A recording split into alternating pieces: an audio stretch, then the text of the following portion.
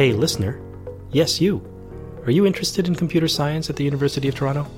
Are you looking for valuable and relevant information regarding life as a computer science student? Well, I've got just the podcast for you. It's called In the Loop, and it's got me, Professor Mario Bader, and my co-host, Professor Diane Horton. Our new podcast is here to guide you as you explore the field of computer science. Whether you're interested in research or industry, courses or programs, we keep you in the loop.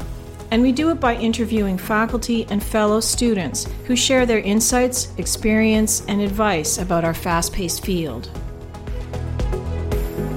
I think the Explore program is a really great opportunity for students who are kind of making their first step in the tech industry. Yeah, I basically would just take a night and spend 2 or 3 hours sending out, 10 to 20 applications. I've always been interested in creative writing, and I thought that there might be some kind of connection between computer science and creative writing. I think machine learning is sort of, as my colleague once put it, a field of immigrants. There's just it's a blend of different kinds of tools and techniques all coming together with the common aim of extracting patterns from data. In fact, in those times, Google was still trying to figure out how to be profitable. How do you make search profitable?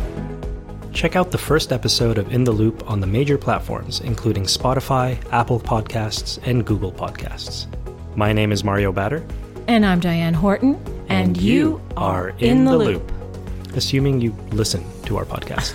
Yeah, that would help.